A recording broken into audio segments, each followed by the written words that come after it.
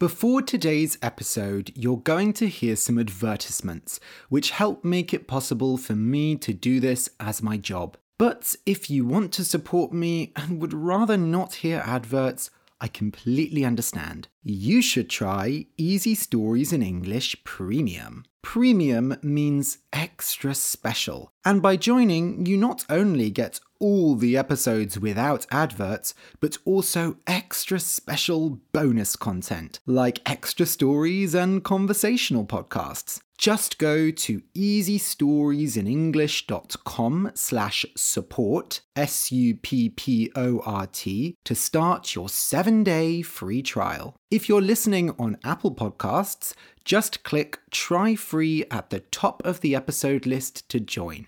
And now, a word from our sponsors.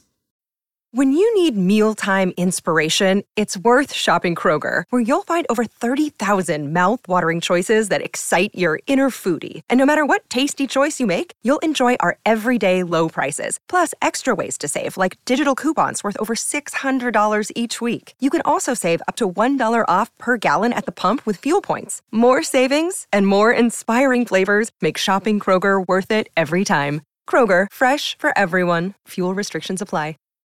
Welcome to Easy Stories in English, the podcast that will take your English from OK to good and from good to great. I am not Ariel Goodbody. I'm Ariel's friend, John. I'm recording this message for Ariel because he's unable to speak at the moment. So here's what Ariel has to say. Hello, everyone. Some of you may know that I'm autistic.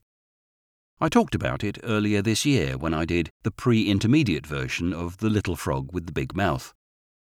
Basically, it means that my brain works a bit differently to most people's.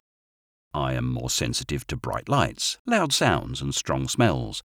I don't talk or act like most people do, so I often mask. Masking is when an autistic person puts on a mask, basically pretends to be like everyone else. Because of these things, being autistic can be very tiring. It's very hard for us to just exist in the world, because the world is full of bright lights, loud sounds and strong smells, and people want us to pretend we're different to who we actually are. So often, when things are too difficult for us, we shut down. This is when your body says, "No more!" Sometimes it just means being alone in a room for a long time and resting. But this year, I've been having more serious shutdowns. I've started going non-verbal, losing the ability to speak. As I'm writing this message, I've been non-verbal for 12 days. As well as this, I've also had movement difficulties, and I can't easily do lots of things that I was able to do before, like travelling or shopping.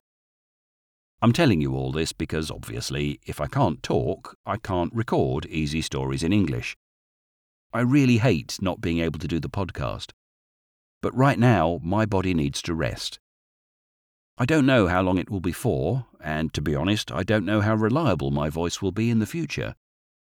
I've done some research into what's happening to me, and I seem to have a health problem called autistic catatonia.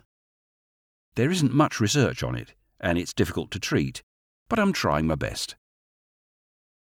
I want to thank you all for your support.